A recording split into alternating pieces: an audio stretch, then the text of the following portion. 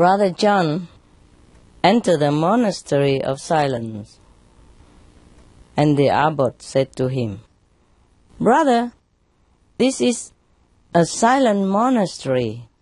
You are welcome here as long as you like, but you may not speak until I direct you to do so."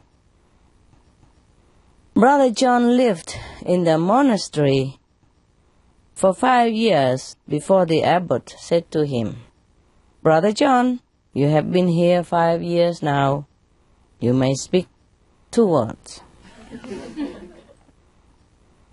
So Brother John said, "Ha bed." "I'm sorry to hear that," the abbot said. "We will get you a better bed." Another 5 years passed by. Brother John was called by the abbot, and he said, "You may say another 2 words, Brother John." So Brother John said, "Cold food." Just like weird food, I would say here. And the abbot assured him that the food would be better in the future. On his 15th anniversary at the monastery, the abbot again called Brother John into his office. 2 words you might say today. Brother John said, "I quit." So the abbot said, "It'd probably be the best, because you've done nothing but complaining ever since you come here." Complain too much, huh? Complain too much. A man, again, went to the doctor and say, "Doctor, I keep thinking that I'm a moth." Doctor says, "You have come to the wrong place. A vet is what you need." The man says, "That's where I was going, but I saw your light on." A moth, you know? I love the light. Huh? Light travels faster than sound. This is why some people appear bright until you hear them speak.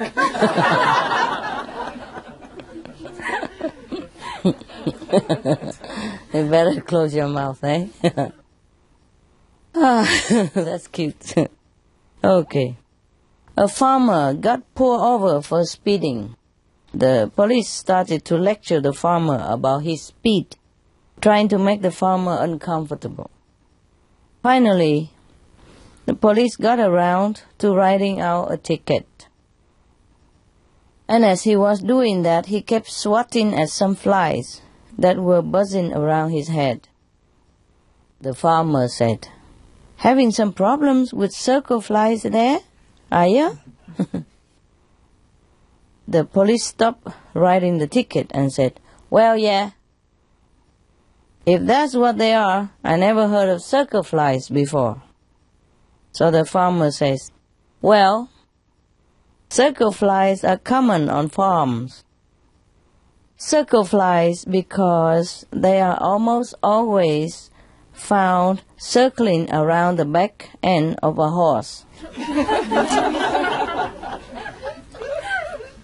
The police says, "Oh," and gave him the ticket.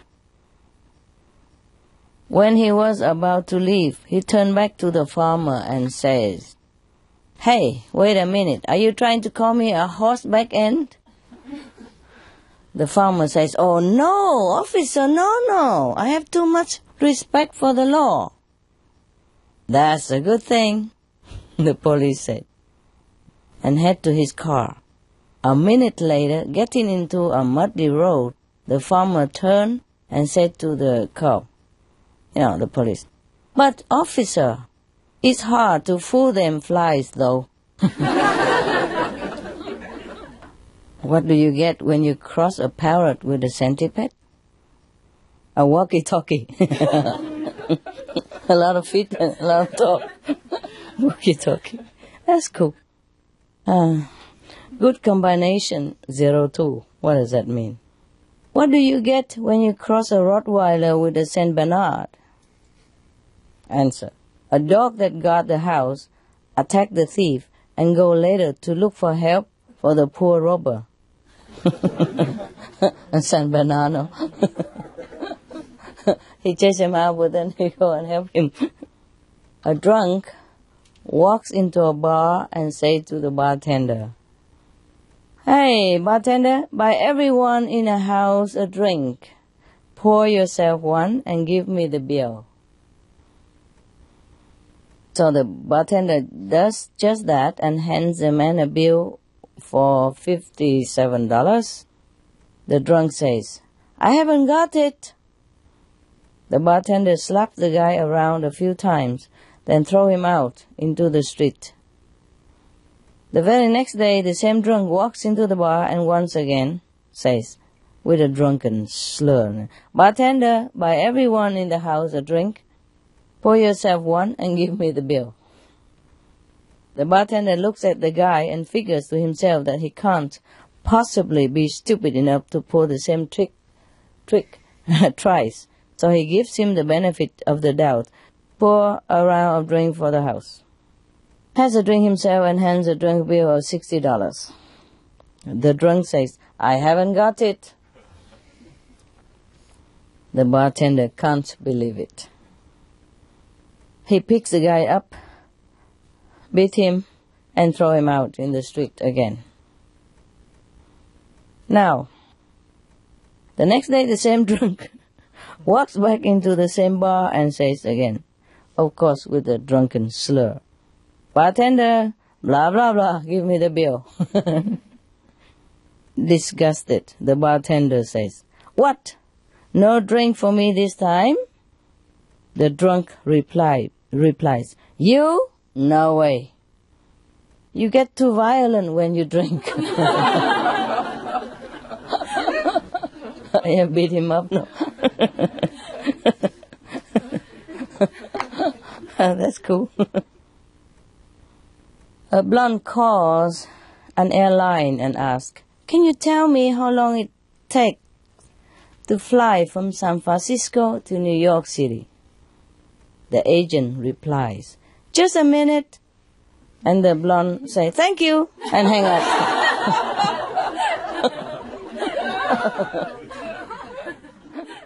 Four men were bragging about how smart their dogs are. One man was an engineer. The second man was an accountant.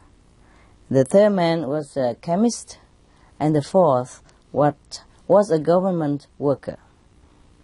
To show off, the engineer called to his dog, "T-Square, do your stuff." And T-Square trotted over to a desk, took out some paper and pen, and promptly drew a circle, a square, and a triangle. Everyone agreed that it was pretty smart. And the accountant said that his dog could do better than that. He called to his dog and said, "Spreadsheet, do your stuff." Spreadsheet went out into the kitchen and returned with a dozen of cookies. He divided them into 4 equal piles. 1, 2, 3, 4.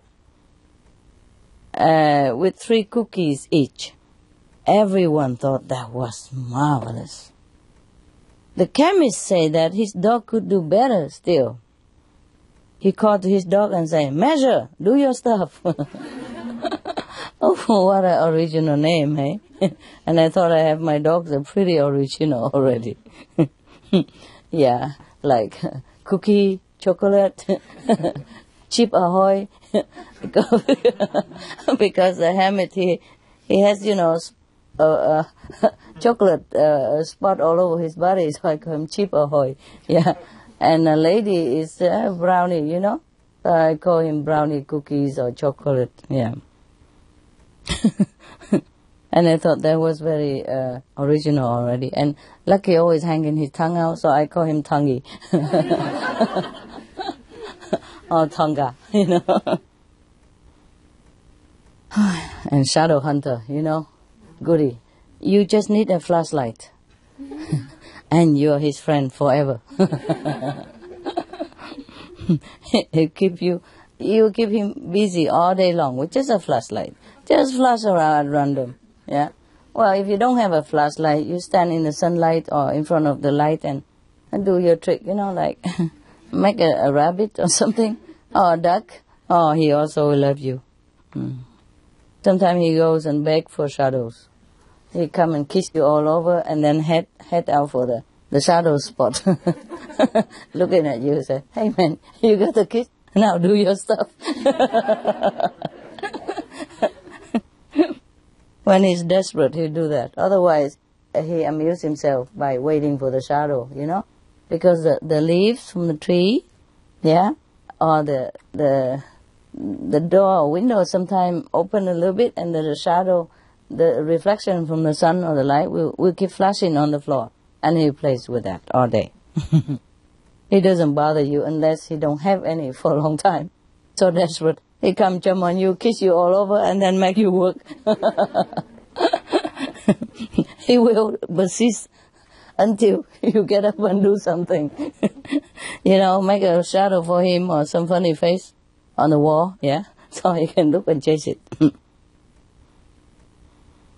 Okay, that was my dog, eh? He shouldn't jump in here, but he came in. Okay, this guy, the chemist, right? Called to his dog and say, "Measure, do your stuff." So Measure, the dog, got up, walked over to the fridge, took out a quart of milk, got a 10-ounce glass from the cupboard, and poured exactly 8 ounces without spilling a drop. Everyone agreed that was a pretty impressive. Then the 3 men turned to the government worker and challenged him. "What can your dog do?"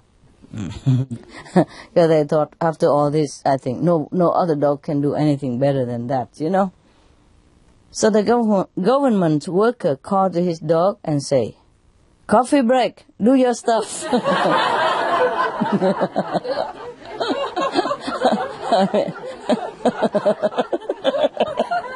What else would you wish for, when you work in the office all day? That's very cute, huh? Coffee break, do your stuff. Now, coffee break, jump onto his feet, ate the cookies, drank the milk.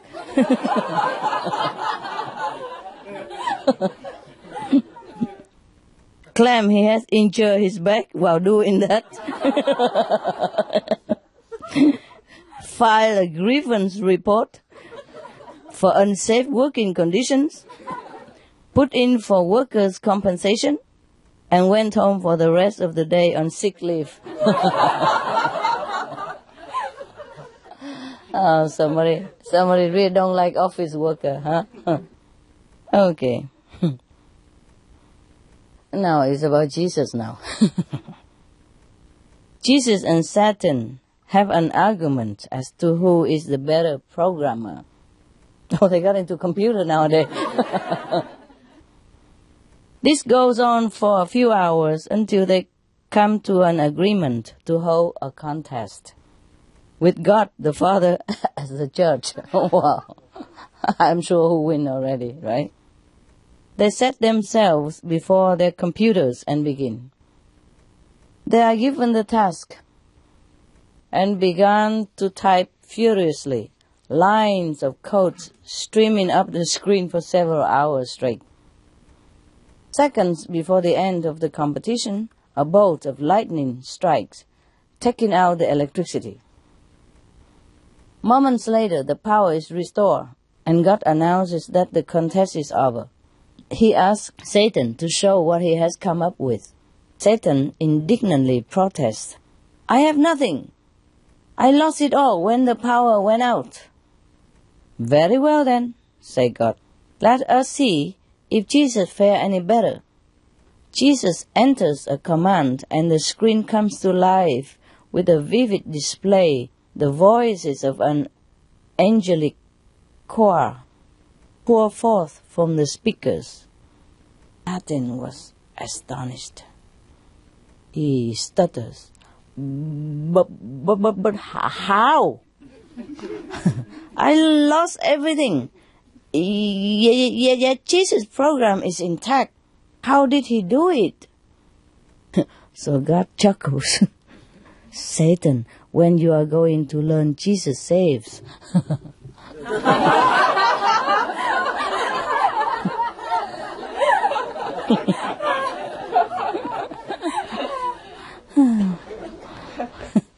He's even good at saving computer programs.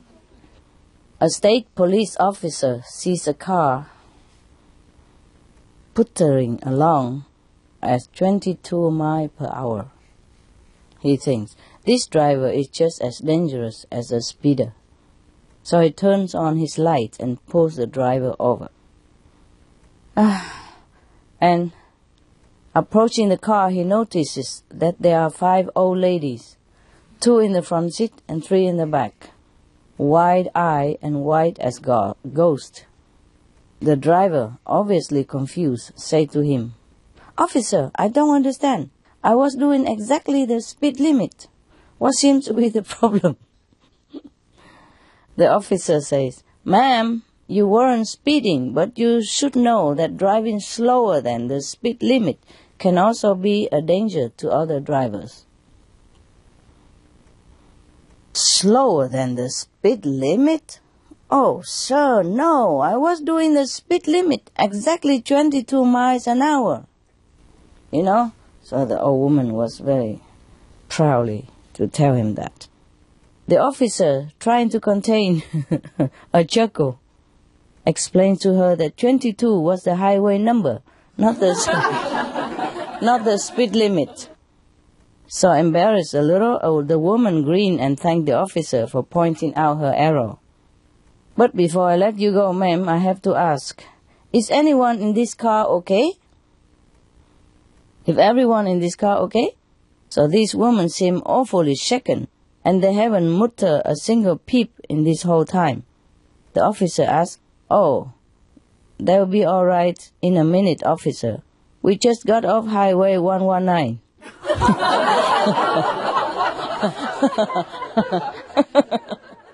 This one is called Bad Names. 3 brothers were walking through the wood. Their names were Trouble, Shut Up, and Be Quiet. Trouble got lost on the way back to Shut Up, and Be Quiet went to... So Shut Up and Be Quiet went to police officer for help to find their missing brother. "Excuse me, sir. We are looking for our brother. He got lost in the woods."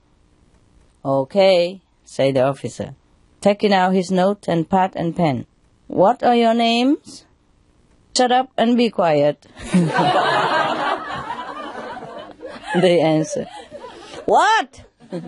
The police officer shouts.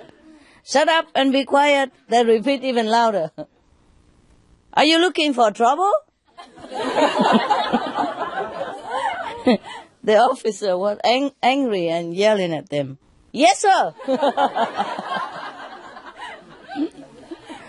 This minister just had all of his remaining teeth pulled, and new dentures were being made.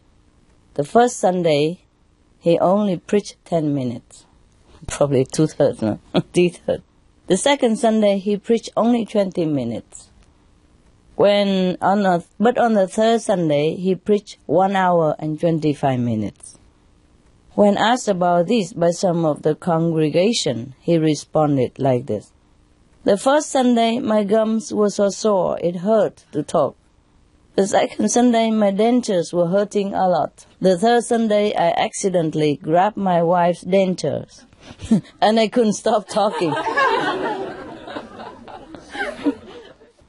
Jesus was walking around heaven, making sure that everyone was blissfully happy when he came across an old man sitting in the corner and crying bitterly. "Come on," said Jesus, "we can't have this. You are supposed to be happy here." So the old man weeping and saying, "I will never be happy here, because when I was on earth, I was a carpenter, and one day my son left and I never saw him again." So Jesus said, "Dad, Is that you? So the man grabbed him, hugged him and said, Pinocchio! A Jewish man complained to the police that he had been beaten up by 2 Irishmen. So when questioned, the Irishman said that they had done it because the Jewish people had crucified Jesus. My God, talking about, long memory, good memory. The bewildered policeman said, but that was over 2,000 years ago, man. So the 2 Irish say, yeah, but we only heard about that last night.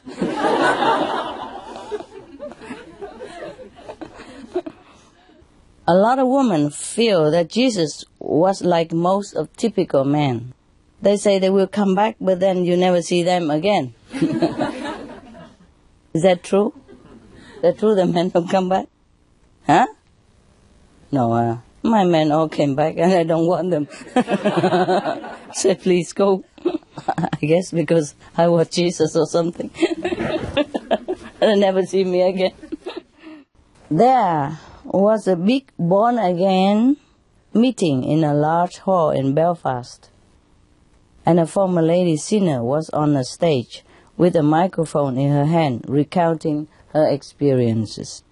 Last night, she told them, I was in the arms of Satan, but tonight I am in the arms of Jesus. She converted, yeah. And then some people raise hand and ask her, how about tomorrow night?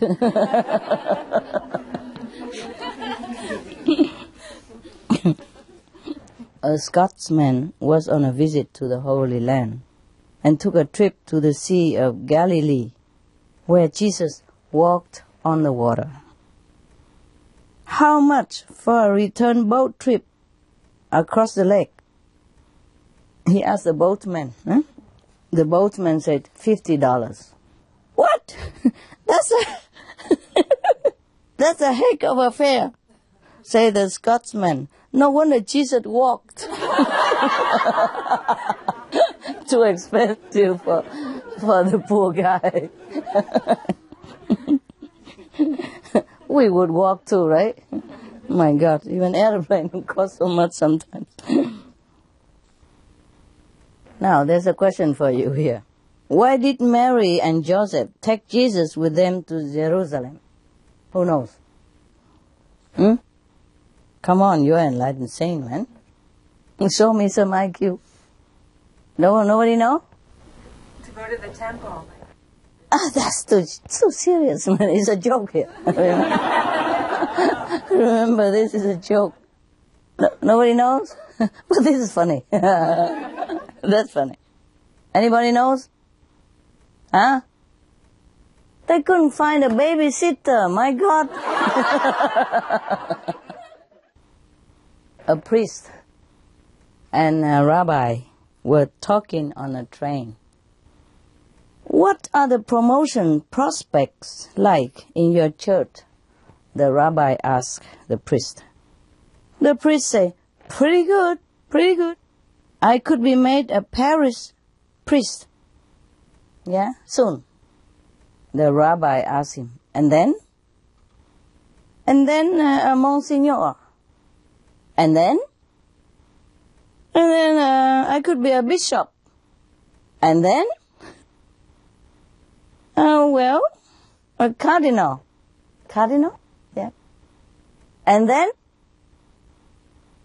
A pope? I could be a pope. And then?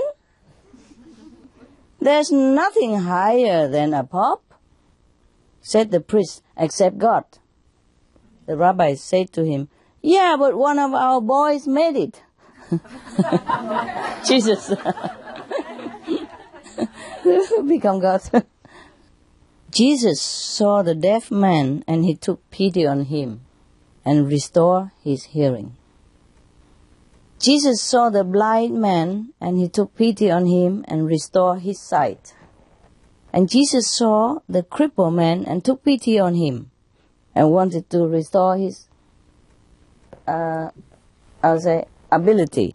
But the crippled man shouted, "Don't touch me! I have got a disability pension." Even Jesus couldn't beat that, huh? Some typical, huh? It's a joke, but it's typical, huh? Some human don't even want to go to heaven. The Pope was in the middle of an audience when a cardinal came and whispered in his ear, "Jesus is on the phone and wants to have a word with you." So the Pope rushed away to his private chamber and returned a few minutes to his pilgrims. "I have good news and bad news for you," he told them. There was Jesus on the phone, and he has just arrived on earth for the second coming. That was the good news. The bad news is that he was calling from Salt Lake City. I don't know why it's so funny. I guess don't care about Catholic Church, huh? He deserted them. They should say he's in Paris Center, no? Sorry about that. It's just a few miles from Vatican, no? Jesus, Mary, and Joseph were going about their daily work at their home in Nazareth, when suddenly Jesus ran inside into Joseph's carpenter's shop and said, "Did you call me, Dad?" Joseph said, No, I just hit my thumb with the hammer again." Oh, Jesus. A little boy was asked by his religious teacher how he would recognize Jesus if he came back again today. "Easy," the little boy says. "He wears his heart outside his chest." You see all the photo, they paint Jesus with a heart outside. So the boy said, "Easy, I can recognize it." It's so funny. People are so naive, huh? If it was so easy, huh? Actually, in one of the magazine I read that they have found some, prediction from Jesus, you know?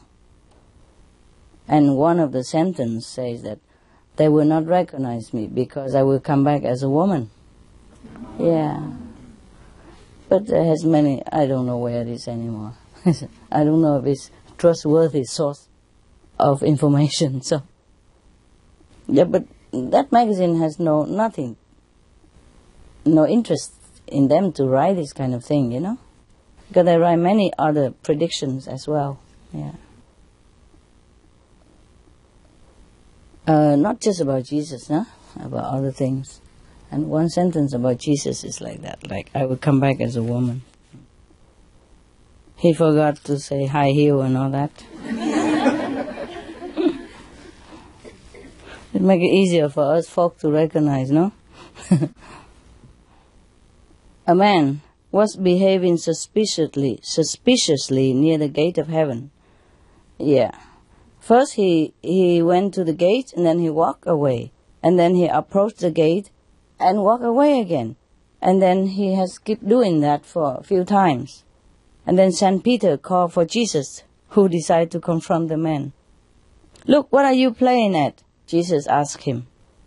"Well," said the man, "you know I am dead." "I know I am dead. Now if somebody would please just tell the cardiac resuscitation team." Keep pushing him back to life. Come back out, in and out, in and out. A rabbi was worried that his son was about to be converted to Christianity, so he prayed fervently to God to prevent this from happening. Oh my God, pray to the same God.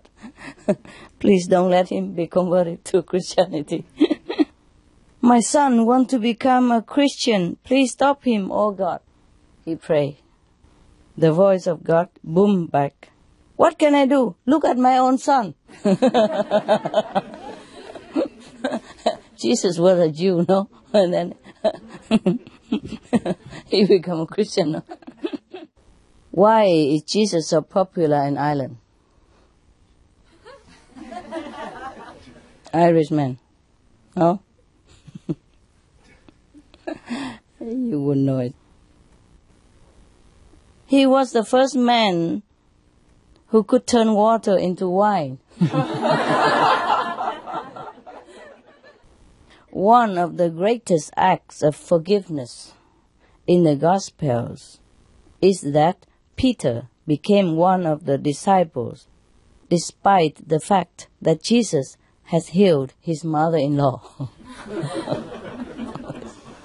Horrible joke, I'm telling you. I don't know where he found all this joke.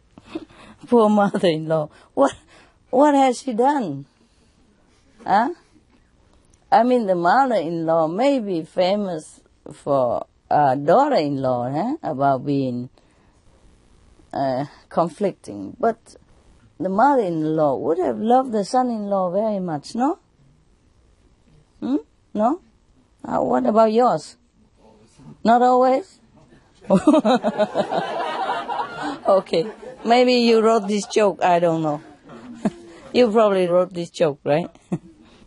The Pope and the Cardinal were sitting in the Vatican drinking coffee when a young priest ran in and said, Jesus was visiting Earth and heading their way.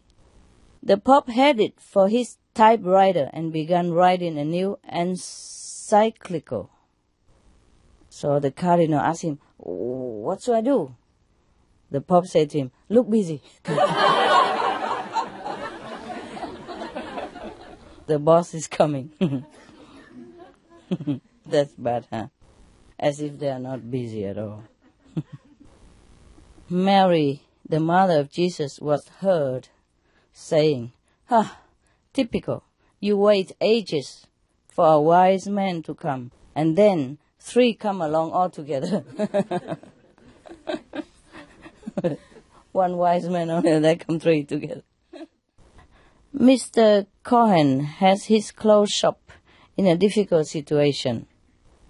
On his left-hand side was a huge department store owned by a Catholic, and on his right-hand side was an equally big store owned by a Protestant. So he's in the middle, squeezed in between 2 shops, a little bit difficult to sell his clothes. When Easter came, both the Catholic and the Protestant shop owners display a huge sign which read, Jesus is risen. So they urged the shop of Mr. Cohen to do the same. So he displayed a huge sign which read like this, Jesus is risen, but Cohen's price remained the same. There was a sign on a Southern Evangelist church. It says, Jesus loves all denominations, but his favorite is the $100 bill.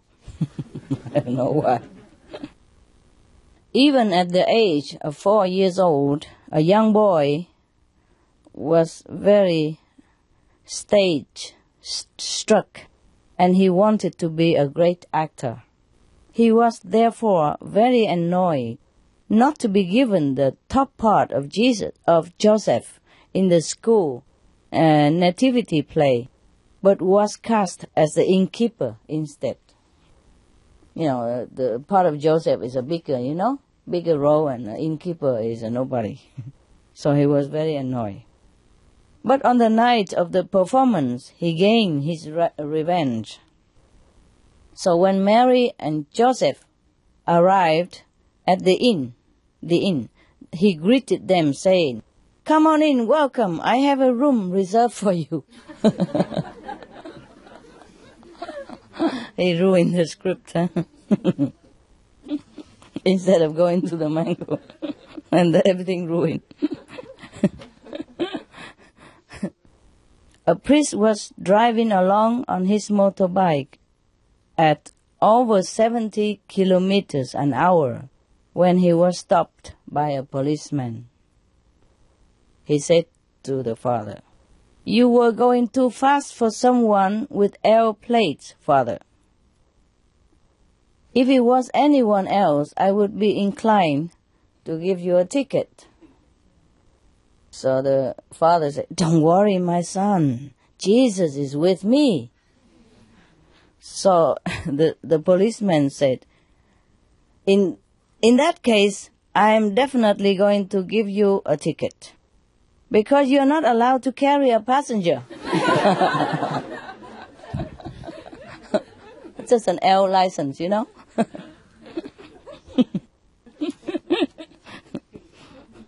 A mother gave her 2 boys an apple each, one big and one small. And one of the boys grabbed the big apple and gave the small one to his brother. So the mother remonstrated to him and said, Come. If you were Jesus, you would have taken the small apple and give the big one to your brother, no? Okay. The guy with the big apple looked at his brother and said, You can be Jesus.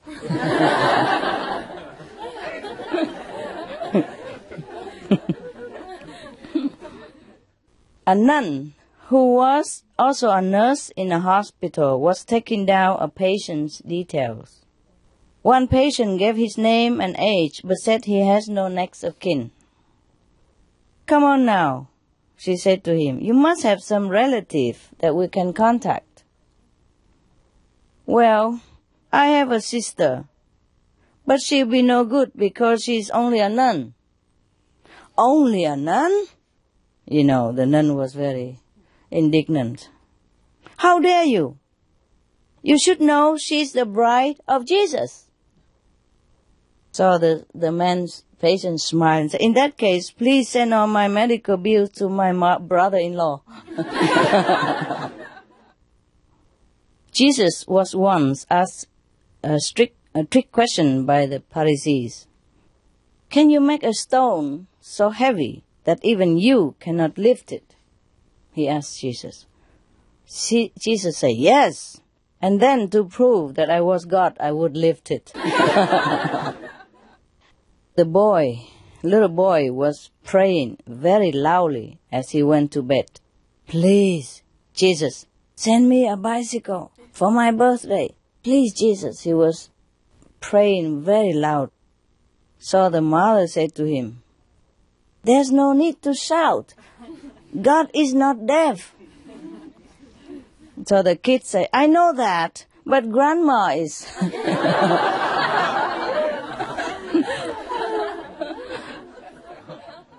There was an old woman praying very, very devoutly down below scaffolding. And there was a man high up on the scaffolding inside a big church wanted to play a joke on her. So he shouted down at her saying, Hello, this is Jesus speaking. But the lady did not stir. And again, very loud, he said, Hello, this is Jesus speaking. Again, there's no reaction. So finally he shouted with all his power, Hello, this is Jesus speaking.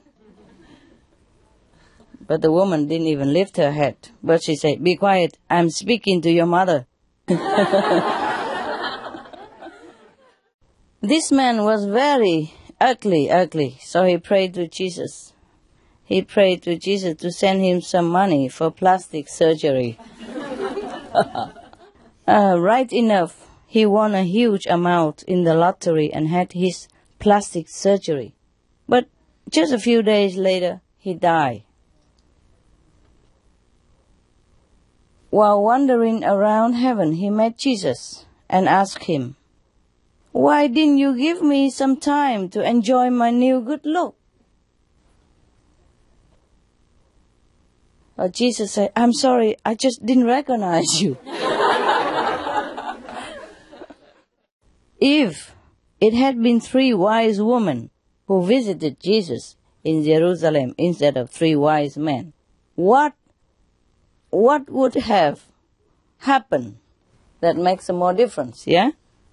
Or make a big difference or not? Okay, the answer is, well, they would have asked for directions. That's number 1. Number 2, they would have arrived on time.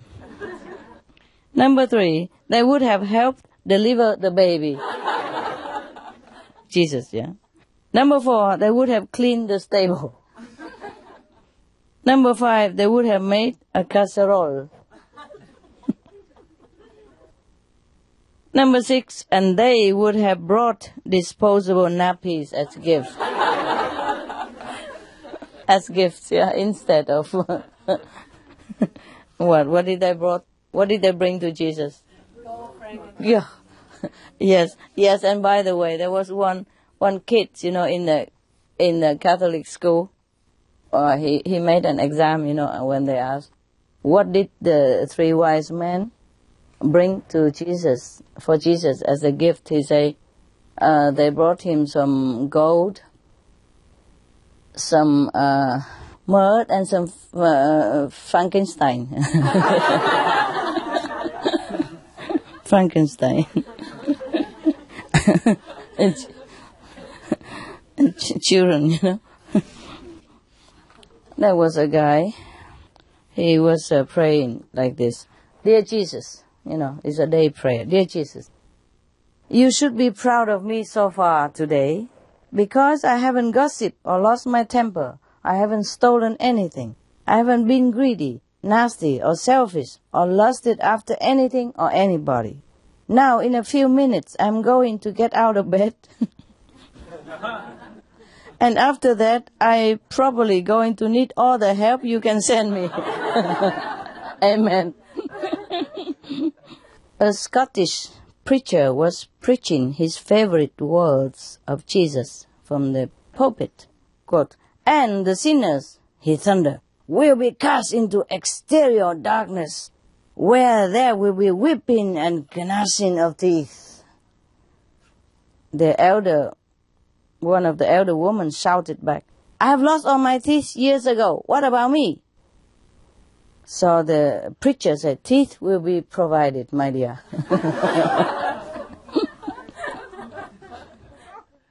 This is a rhyme. Roses are reddish, violets are bluish. If it wasn't for Jesus, we will all be Jewish. A new pope took over the Catholic Church and was told by his secretary that in the Vatican safe there was a letter from Jesus himself that had never been opened by any pope, and he hoped that the new pope will continue this tradition. The pope said yes, he would, but one night his curiosity got the better of him. So he sneaked down to the safe, opened it, and took out the letter. With trembling hands, he opened the envelope and examined the letter. It was signed by Jesus, all right, but it turned out to be the bill of the Last Supper.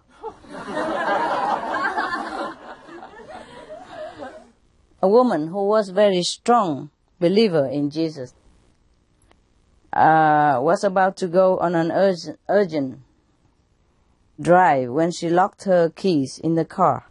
So she prayed to Jesus to send help. And right away, the first man passing by was able to help her to open the car. She shouted, praise be to Jesus for sending me such a nice man. And then the guy growled at her, I'm not a nice man, lady. I just got out of the jail a few hours ago after doing 10 years for car theft. So to say the woman, praise be to Jesus for sending me a professional. If Jesus were alive today, and many people believe he is, would he be handing out buttons with the slogan like this? What part of thou shalt not don't you understand? Got it, yeah? Yeah, many thou shalt not, they do it all anyway. That's what it is. I agree with that. A little girl was asked in religious class in school why Jesus in the Lord's Prayer had told us to ask for our daily bread. Anybody knows? Can you guess? Because they would have it fresh every day.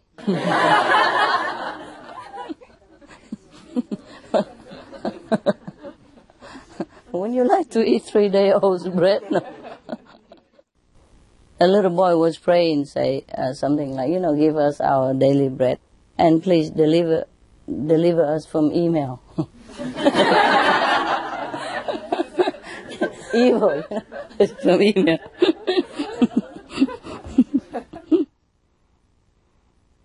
At a religious class, a little girl was asked if she knew what she knew about Good Friday. So the girl answered, he was the good fellow who did all the work for Robinson Crusoe. Friday. Yeah, you know, right? You like it? A curious little child asked her father, is Jesus everywhere?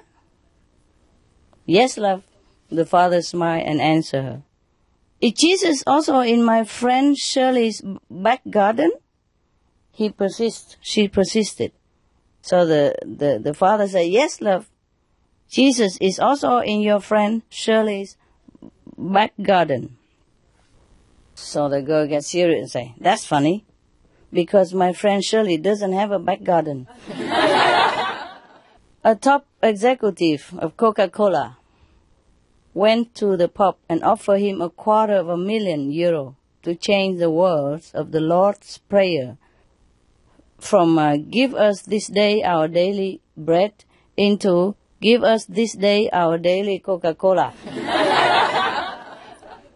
The Pope said, I'm sorry, the money would be welcome, but I cannot change the words of Jesus as quoted in the Bible. The executive come back a week later and increase the offer to €500,000. So the Pope saying, sorry, my son, I can't do it. The answer is still no. Finally, the executive offers €1 million to the Pope and saying, please take it and change it. It's a lot of money, yeah. So the Pope said, it is not in my power to do what you ask. I cannot discuss this any further. So the executive left the Vatican and said to his, nearby PA, I wonder how much the bread business people are paying him.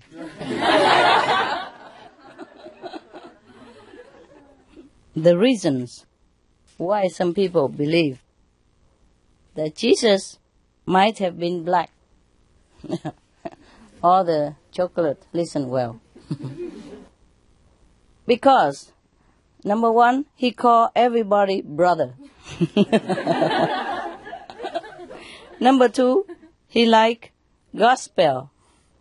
Another reason that people believe that Jesus might have been Irish. Number one, because he lived with his parents until he was 30. I don't know why. Is that so? Or the Irish live with his parents? Wow, it's very green, no? Save a lot of money, in trouble. Number two, he believed his mother was a virgin. Number three, his mother believed he was God. Oh, that's not too good. Okay. And some people believe Jesus might have been a Californian. Because number one, he had long hair. The hippie. Number two, he was always in sandals or barefoot. Number three, he founded a new religion. All this happened in California, I guess. Okay. Some people believe Jesus might have been Italian because he moved his hands about when he talked.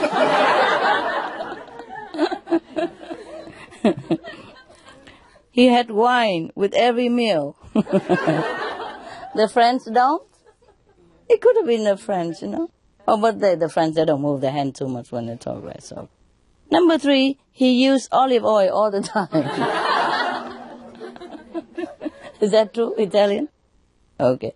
Some people believe Jesus might have been Mexican. Because number 1, he had a Mexican name. he just know. That's a Mexican name. A lot of Jesus walking around Mexico, you know that?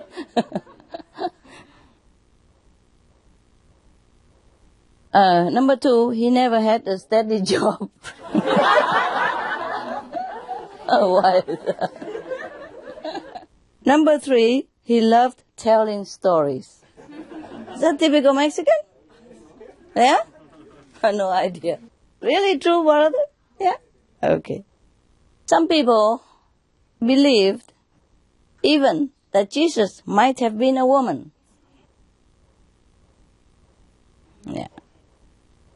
Number 1, he had to feed a crowd of 5,000 at a moment's notice when there was very little food available. Number 2, because he kept trying to get a message across to a bunch of men who just didn't get it.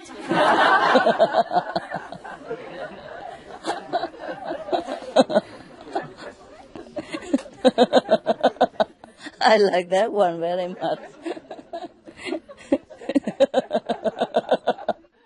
Don't you think it's good? He might have been a woman. Or he had learned his lesson and become a woman instead. Number 3, even when he was dead, he had to get up because there was more for him to do. More work to do. Only a woman can do that, huh? Wow. Yeah, what an honor. Okay, that concludes our joke today. If you have any doubt, you can write to the Vatican to complain or for further information. Did you enjoy the joke? Yeah. Good, no?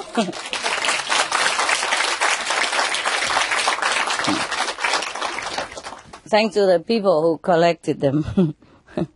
Jokes are very good for us, eh? Good, no? Yeah. We all rely on women, it's true, huh? Yeah. Hey, you guys have a rest a little bit, have a fresh air and come back, okay? Go laugh yourself, silly.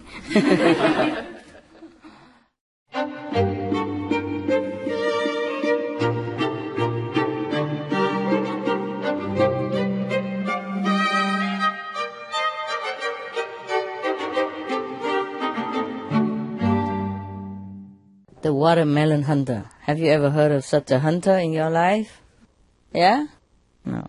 Well, but that's what we hope they all will become. The hunter, you know? We hunt watermelon instead of any other animals. Yeah? That would be the good day, huh? So we begin with that. The watermelon hunter. Once upon a time, there was a man who strayed from his own country into the world known as the land of fools. Where can that be?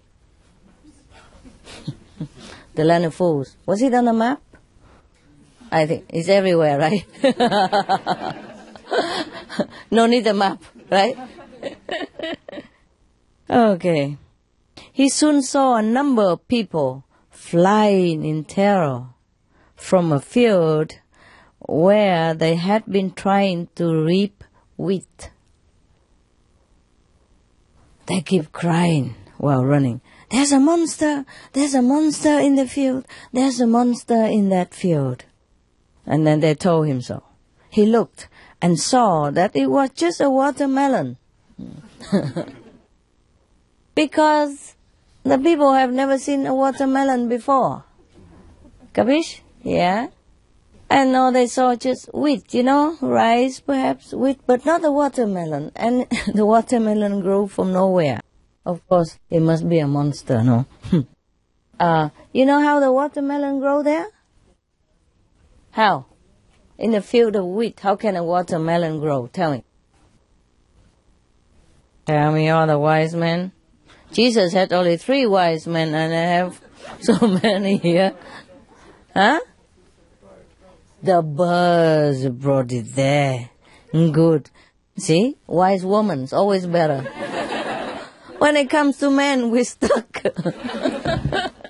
All right. So now, he offered to kill the monster for them. Yes. So when he had cut the melon from its stalk, he took a slice and began to eat it. What else would you do with a watermelon, right? The people became even more terrified of him than of the monster melon. So they use,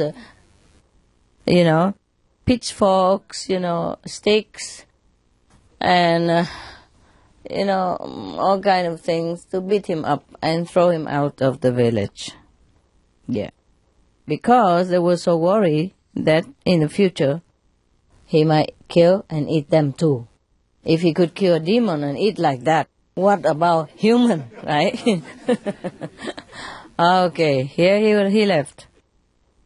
And another time, another man visited that village again. And also he strayed into the land of fools. Fools, right? Stupid, right? Okay. And the same thing started to happen to him.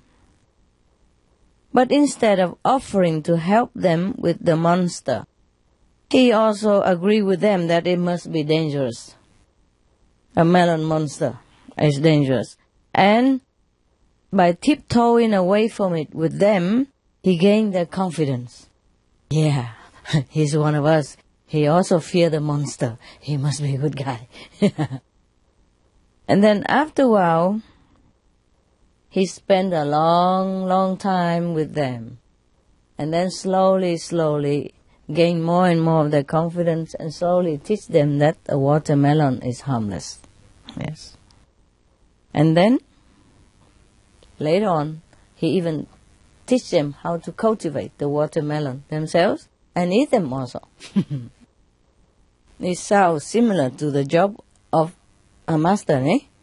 Right? The master come in and do everything like everybody else, and then gain their confidence, and then eat the melon.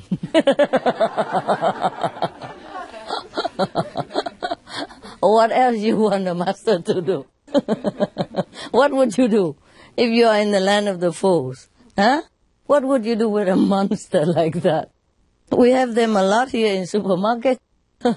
But these people in the land of fools have never seen such a monster. Yeah. You see, sometimes you have to look like them, do like them, yeah? And then they will be not too fearful from you, yeah? You see, some people ask me why I don't wear monk's robe, nun's robe, whatever, like other priests and the holy ones, Yes. So many monks in the Buddhist temple, but everybody go there, take refuge, give a red envelope with money in it, and go home, eat meat, drink wine again. Yeah. So, I think I should change the strategy, And it worked, no? Yeah, look how many melon eaters sitting here. Instead of eating meat, you're eating melon with me, yeah? And it's cool, no? Yeah. So, it doesn't matter what I have to do, as long as my job is done, yeah? And it's cool like that. So, got a lot of people curious why I don't wear monk's robe and nun's robe, When you just see the monk's robe, you just bow to it because he's a holy person. And you just feel, okay, only him can do it, because he's holy. He stay in the temple and he wear patch robe, like the monks, they wear the robe with patching everywhere. So he's holy. And we normal people can never do that. So might just well go bow to him, steal whatever merit he has, then take it home with an apple, and then, okay, carry on, usual work. Understand me? So many monks in the temple. And how many of the so-called their disciples have one meal vegetarian? All they do, twice a month, the first day of the month and the last day of the month. I told you already. on the first day and the middle day of the month. Yeah? You know that, right? So I think I changed the tactic and it works, yeah? Yes. Good, huh? It works, huh? Yes. All of our people are eating melons, right? Instead of meat. No? Then it's okay. It's cool. Now, this is the next story is more funny. Be prepared. Actually, in this shop, it's not that funny, just because we are funny. After eating the melon, we become funny. Yeah, that's why we laugh a lot. Okay. The next story is about an ambassador, an accident ambassador. I mean, accidentally he became an ambassador. This concerning Mullah Nasruddin. You know that guy, right? A lot of laugh about him always. Here's another laugh about him. Yeah, this time he's more serious, but still laughter. Yeah. By a series of misunderstanding and coincidence, Mullah Nasruddin found himself one day in the audience hall of the Emperor of Persia. Shahinshah, the king, of Persia, he's called Shahinshah, was surrounded by self-seeking nobles, governors of provinces, courtiers, and sycophants of all kinds. He was surrounded by all of these people, or one is competing with each other, with the others, and claimed to be appointed head of the embassy, which was soon to set out for India. Yeah, actually diplomats. Yeah, they're not going to make an embassy in India. Perhaps they just want to send an envoy. Yeah, of diplomat. Everybody was clamoring, making noise, and competing with each other, and claiming themselves good and that and other. So the king had up to here, more than enough of all this self-aggrandizement of these from these his courtiers and his assistants. So he raised his head, above all of them, and he didn't even know what to choose. He kept looking at heaven as asking Jesus to help him. Yeah. And then somehow his eyes, landed on Nasruddin. This is a mullah. He's a Muslim teacher, you know what I mean? And this guy is always getting into some unlikely situation anyway. And suddenly he was there. Perhaps he was taller than the rest. So when the king lifted his head down from heaven, back to earth again, so his head was swimming among the crowd. So he said, there, that man is going to be my ambassador to India. Said and done. So now, please, all of you, leave me in peace. Fine. Nasruddin was given rich clothes and an enormous chest of rubies, diamonds, emeralds, and priceless works of art, so that he can bring this gift of Shahinshah to the great Mogul. Now, the courtiers who lost the job, all of them become very frustrated and angry, of course, nah? So they decided to unite it together, to be united together to fight against this opportunist mullah. And they try to trick him, into trouble, because they're up to destroying him. Yeah, what you cannot eat, you spoil it, so nobody else can eat. That is sometimes the psychology of some human. Now, they united together and do a lot of stuff, stupid things. Like they broke into his quarters and stole all the jewels, and all the nice artwork and other precious item in the mullah's trust, yeah, took it out, divided among themselves. And then they even put the earth into the box to make up the weight so that he wouldn't notice. Now, they even determined to ruin his ambassador job and also to discredit his ability and honor. Now, what they do is they come to Nasruddin, very humble, very nice, very polite, sweet talk, telling him such. Great Nasruddin, we congratulate you. Yes. What the fountain of wisdom, peacock of the world, has ordered must be the essence of all wisdom. We therefore hail you.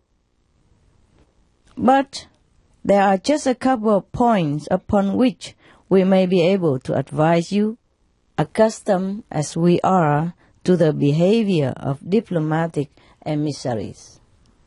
They're going to tell him some tricks, to ruin him. Do you know what the fountain of wisdom, peacock of the world means? Apart from the dictionary word? They address the king first. Yeah? They also call him the full moon. Yeah. Or the presence. God. Yeah, even. Or God. God, what? God, rep. Yeah, the PR of God. Yeah. So Nasruddin thought they are very nice people, so happy to have such colleagues. So he said, of course, please, I will be grateful if you tell me. Yes, I'm new to the job. Of course, he has never done this before. As God would have had it, Some people just have it by, getting a job out of nowhere. Now, say the chief of this group. The first thing is that you must be humble, they told Nasruddin, in order to prove how modest you are. Therefore, you should not show any sign of self-importance. When you reach India, you must enter as many mosques as you can and make collections for yourself. Take money from the mosque. Understand? He's going to a Muslim country and they tell him to go to every mosque and ask everybody to donate to him. This is exactly opposite of what the king of Persia wanted him to do. You know that? But the king of Persia have never told him this because he would never expect him to go and collect money in the mosque as an ambassador, no? You wouldn't even do that, no? Okay. So that's how they told him. And besides, the king of Persia would want his ambassador to represent him, with dignity and some power, noticeable to the king of India. Because the king of India at that time wanted to occupy Persia, yeah? So the embassy from Persia must show some power, some dignity, some confidence, And here they advise him to be humble, to be nobody, and to go collect money from the mosque, which not even a Muslim clergy do that. The Nasruddin know nothing at all. Say, oh yes, I will do all that. Thank you so much. And then they even continue. The second thing is that you must observe court etiquette in the country to which you are accredited. This will mean that you will refer to the great Mogul as the full moon, But at that time, the full moon is a title only addressed to the king of Persia, as the most respected, yeah. So Nasruddin was a little bit puzzled and say, but that is the title only for our Persian emperor, no? And then the bad people said to him, but not in India. Okay, fine. So Nasruddin listened to all this advice and went to India, set out for India. The Persian emperor told him, as they took leave, be careful, Nasruddin. Adhere to the etiquette. For the Mughal is a mighty emperor, and we must impress him while not affronting him in any way. Wow, that's a difficult job, huh? Impress him but not offended him. Wow, that's difficult. Can you do it? Any of you? Sure, huh? Recite the 5 names. Eat the vegetarian, give him the AL leaflet. So Nasruddin said to the king, I'm well prepared, Your Majesty. Yeah. Rest at peace. I will do my job to represent our country well. So, as soon as he entered the territory of India, Nasruddin went into a mosque and mounted to the pulpit right away. Oh people, please give all donation to me.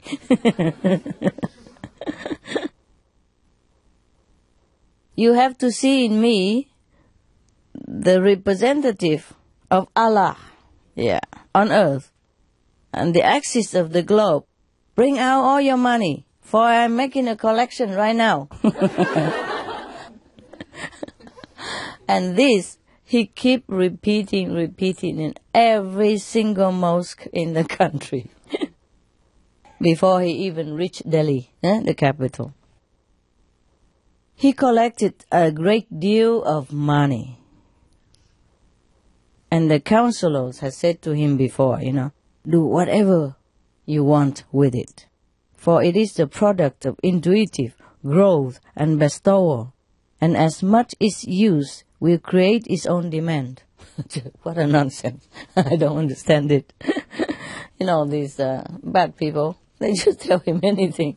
And the poor Nasruddin take it all to the letter, All that they wanted to happen was for the mullah to be exposed to ridicule.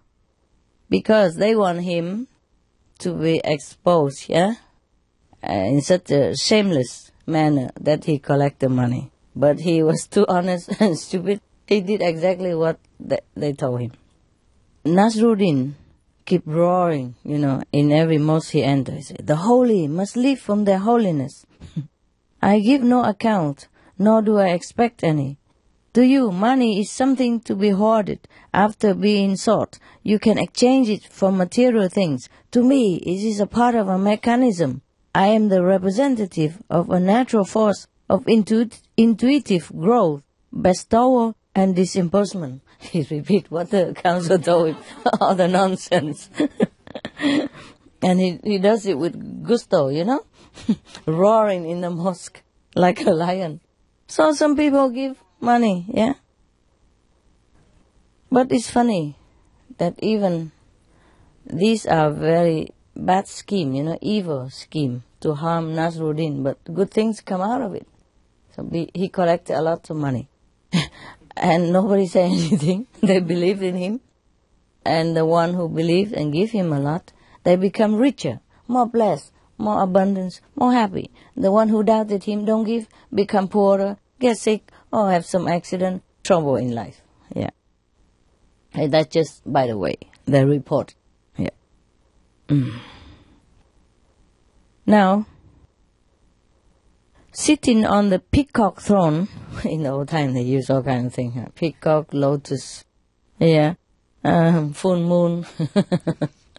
Why don't call themselves full sun instead, nah? It's even brighter, no? Why bother to be the moon?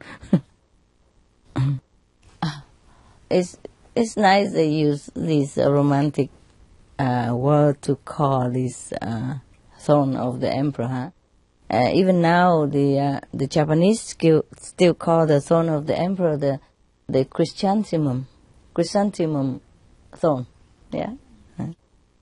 and the Buddha throne is supposed to be a lotus throne, I don't know what I'm sitting on. It's keeps slipping down.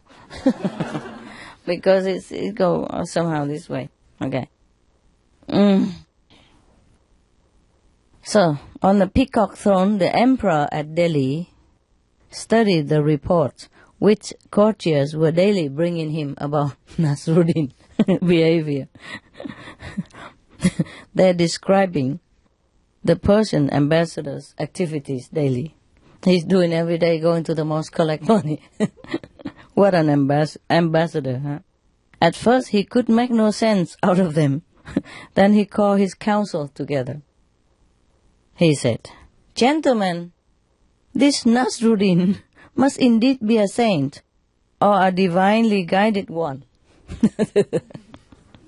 Who ever heard of anyone else violating the principle that one does not seek money without a plausible reason?" He don't say any reason. Remember? Lest a wrong interpretation be placed upon one's motives. So he must be a saint. That's what he think. Yeah. Because he does such a crazy thing, so he couldn't be so stupid, so he must be a saint. So the courtiers in our council tell the king, "May your shadow never grow less." Wow. So polite.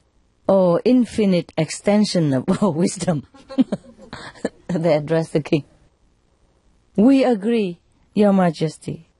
If there are men like this in Persia, we must beware, for their moral ascendancy over our materialistic outlook is obvious." I mean, they are much better than us, more moral or more superior in a different way.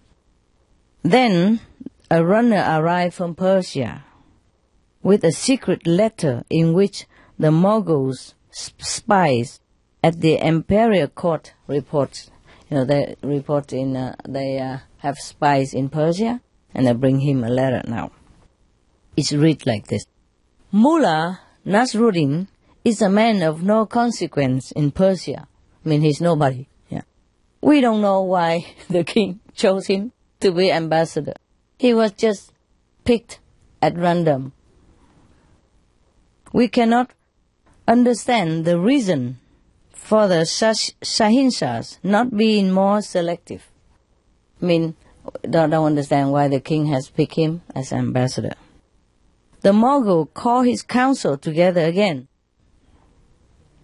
"Incomparable birds of paradise," he called them. Wow, so they're very polite to each other, no? "What would you call me?" He told them, "A thought has manifested itself to me. The Persian emperor has chosen a man at random to represent his whole nation. This may mean that he is so confident of the consistent quality of his people that for him anyone at all is qualified to undertake the delicate task of an ambassador to the sublime court of Delhi."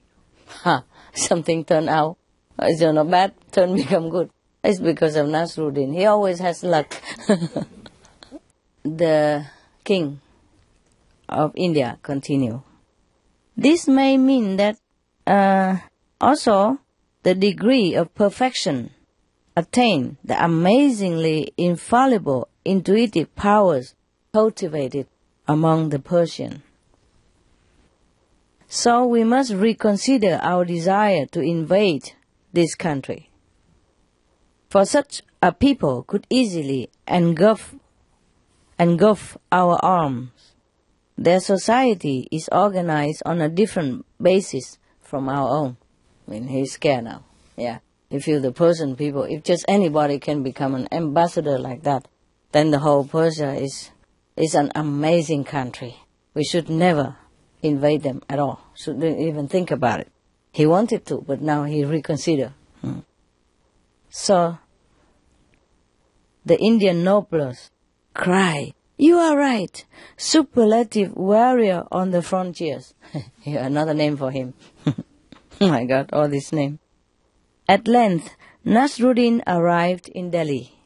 He was riding his old donkey. you know him, him and the donkey, and was followed by his escort, weighed down by the sacks of money which he had collected in the mosque.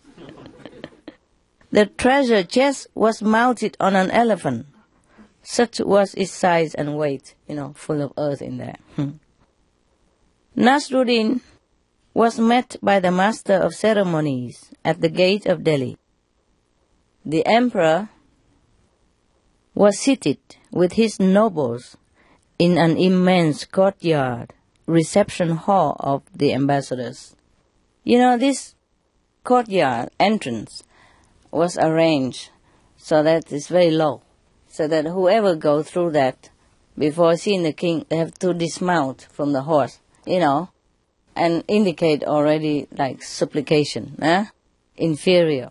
Give them already inferior complex for the king sit on the ninth level of the throne. Okay, but because Nasruddin come on with the donkey, it's very low anyway, so he just drive through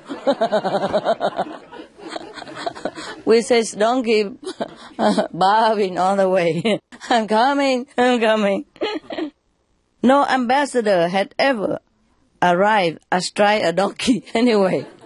However, and thus there was nothing to stop Nasruddin trotting straight through the door and up to the emperor days. The Indian king and his courtiers exchanged, meaningful glances at this act. Nasruddin blithely dismounted, addressed the king as the full moon, and called for his treasure chest to be brought. When it was opened, the treasure chest full of earth in there, there was a moment of consternation. So Nasruddin first time saw it. He didn't know that. He thought it was full of treasure inside. So he thought to himself, I better say nothing. Because there's nothing I say now can explain this stuff. I'm doomed for sure. So he kept quiet. Yes. So the Mogul whispered to his viziers, his, premier, what does this mean? Is this meant as an insult to the highest eminence? The vizier also could not believe this. He think quickly, furiously for a moment, and then he provided the interpretation. It is a symbolic act, Your Majesty. The ambassador means that he acknowledges you as the master of the earth. That's why he brought earth to you. Because he also called you the full moon, no? Full moons mean, the great already, greatest king at that time. So the Mogul relaxed. Cool. He might have said cool. Or Sava. Or he would say, muy bien, muy bien. So he said to the Nasruddin, we are content with the offering of the Persian Sahinsa, king, for we have no need for wealth in any way. And we appreciate the metaphysical subtlety of the message. Wow, talking about luck, Everything changed into his luck. Even all these bad courtiers want to play hell on him, he still gained the credit, the good credit. Yeah. So all we do is just be a good person and everything will turn out well, This is a message. Okay. So Nasruddin said to the king, Your Majesty, I have been told to say, and he remembered the talk of the of the bad courtiers, I say, that this is all we have for Your Majesty. Do you understand? This is supposed to be a provoking sentence, yeah? Bring in just a handful of soy and this is all we give to you. Yes. But the interpreter, of the omens also whispered to the king and say that means that Persia will not yield 1 more ounce of her soil to us. Like a message, like don't invade, we don't give you any more. Actually, nonsense, it just turned out good. Because Nasruddin is good luck, no? So the king will say to Nasruddin smilingly, he say, tell your master that we understand. But there is one point.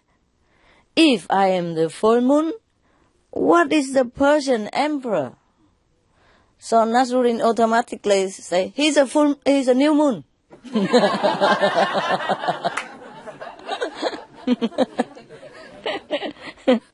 So the court, advisor whispered to the king again, this okay. Yeah. The full moon is more mature. Bigger. Give more light. So it's superior to the new moon, which is young and small. So you are the senior. Yeah, very good. So the king was very delighted, said, yes, we are content. You may return to Persia and tell the new moon. Tell the new moon that the full moon salutes him. What a good moon he was. Told you it's funny. Huh? The Persian spies at the court in Delhi immediately sent a complete account of this interchange to the Shahinshah. They added that it was known that the Mughal emperor had been impressed and feared Persia, so they planned no war against Persian because of the activities of Nasruddin. He's doing nothing, and he gained all the credit.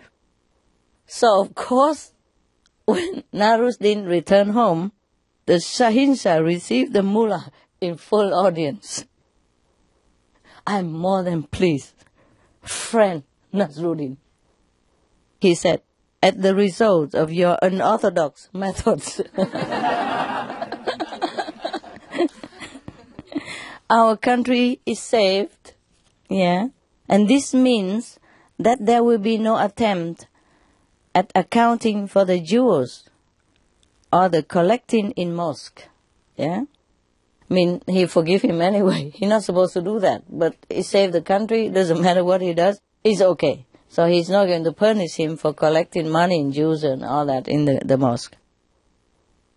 You are henceforth to be known by the special title of Safir. That means emissary, real ambassador of peace. Okay, but his vizier, he's in the ear of the new moon. Said, but your majesty, this man is guilty of high treason, if not even more. We have perfect evidence that he applied one of your titles to the Emperor of India, thus changing his allegiance and bringing one of your magnificent attributes into disrepute. The full moon stuff. But the Shahinshah don't listen to that. He say, yes, but the sage have said wisely that to every perfection there is an imperfection. Nasruddin, but why? Why did you call me the new moon? I'm supposed to be the full moon. It's only half of it. So he didn't like it. So Nasruddin said, I know nothing about the protocol, but I do know that the full moon is about to wane, and the new moon is still growing, with its greatest glories ahead of it. By the future, long live, longer life. So the emperors, so happy. Sayyid Anwar, the Grand Vizier, he roar, say, Mullah, I offer you the position of Grand Vizier. Take the old vizier away and give this to Mullah. But the Mullah say, what? How could I accept the position after seeing what you do to my predecessor, the old Grand Vizier?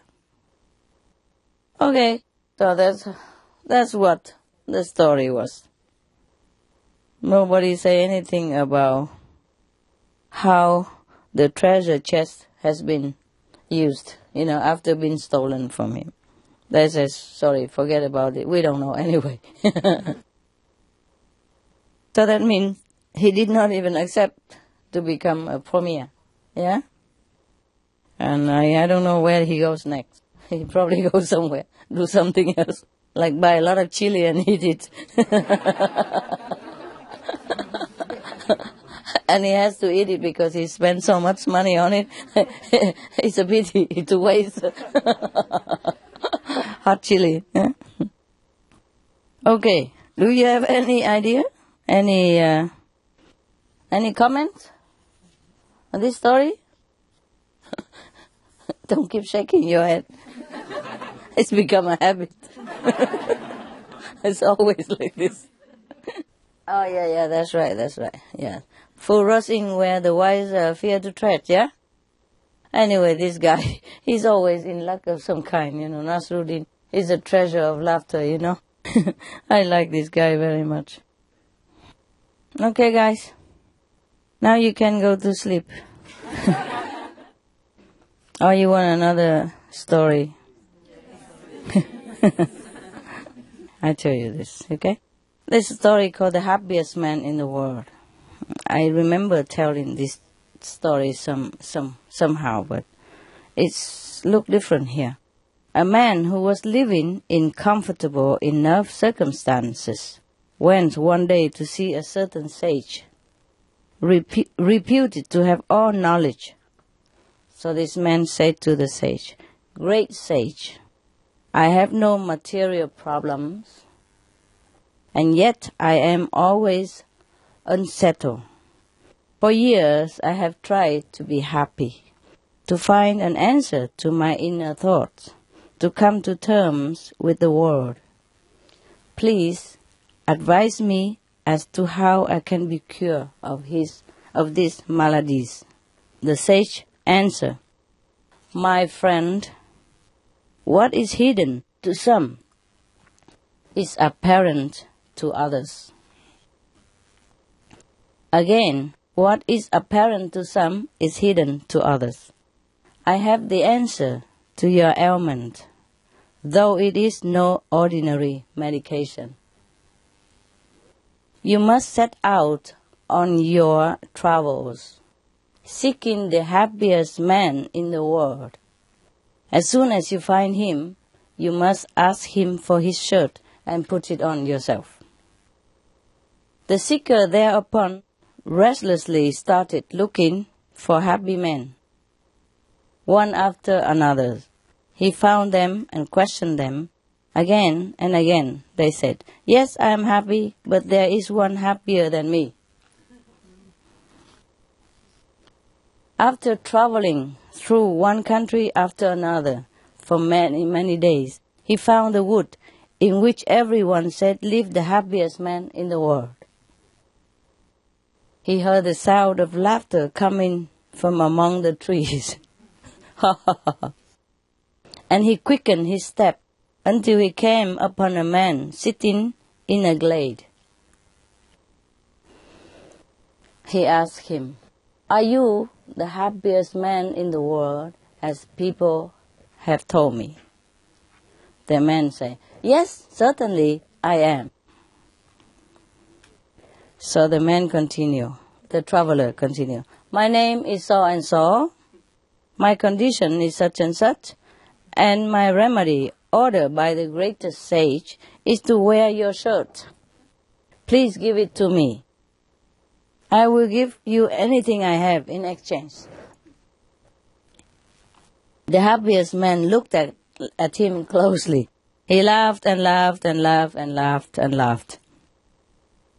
And when he had finished laughing, quiet down a little, then the restless man, rather annoyed at this reaction, said to the happiest man, "Are you unhinged that you laugh at such a serious request?"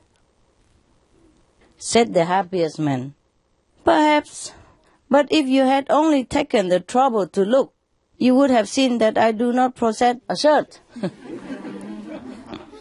So the traveler said, in a Balachamis, "So what am I to do now? I travel all this way for a shirt and you say you don't have a shirt." You should have called and asked first, no? Should have emailed him and asked before he come, huh? So the, no shirt man tell him, "You will now be cured. Striving for something unattainable provides the exercise to achieve that which is needed. As when a man gathers all his strength to jump across a stream, if it were far wider than it is, he gets across the stream." Very philosophical to me. Too philosophical. The happiest man in the world then took off the turban, whose end had concealed his face. The restless man saw that he was none other than the great sage who had originally advised him to seek for the happiest man.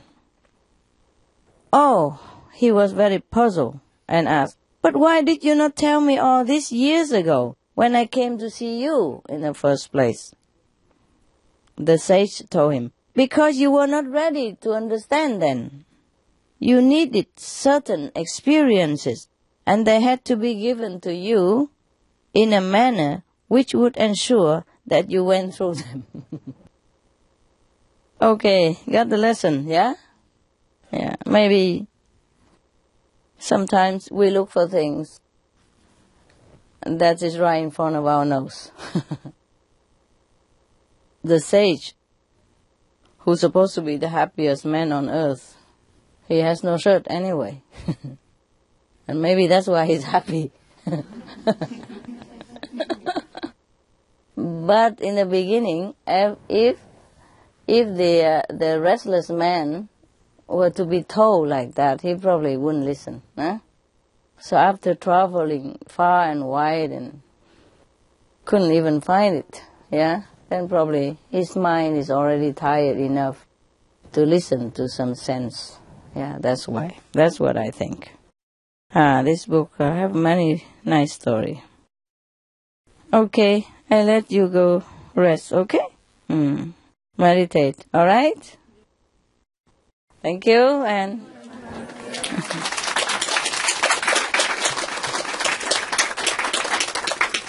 at least we have some good laughers, Nasruddin, huh? That guy, he always offers some laughter. I think I have told a lot of his story and his pleasantries before in Meli. You don't buy it because it's Chinese. Okay then.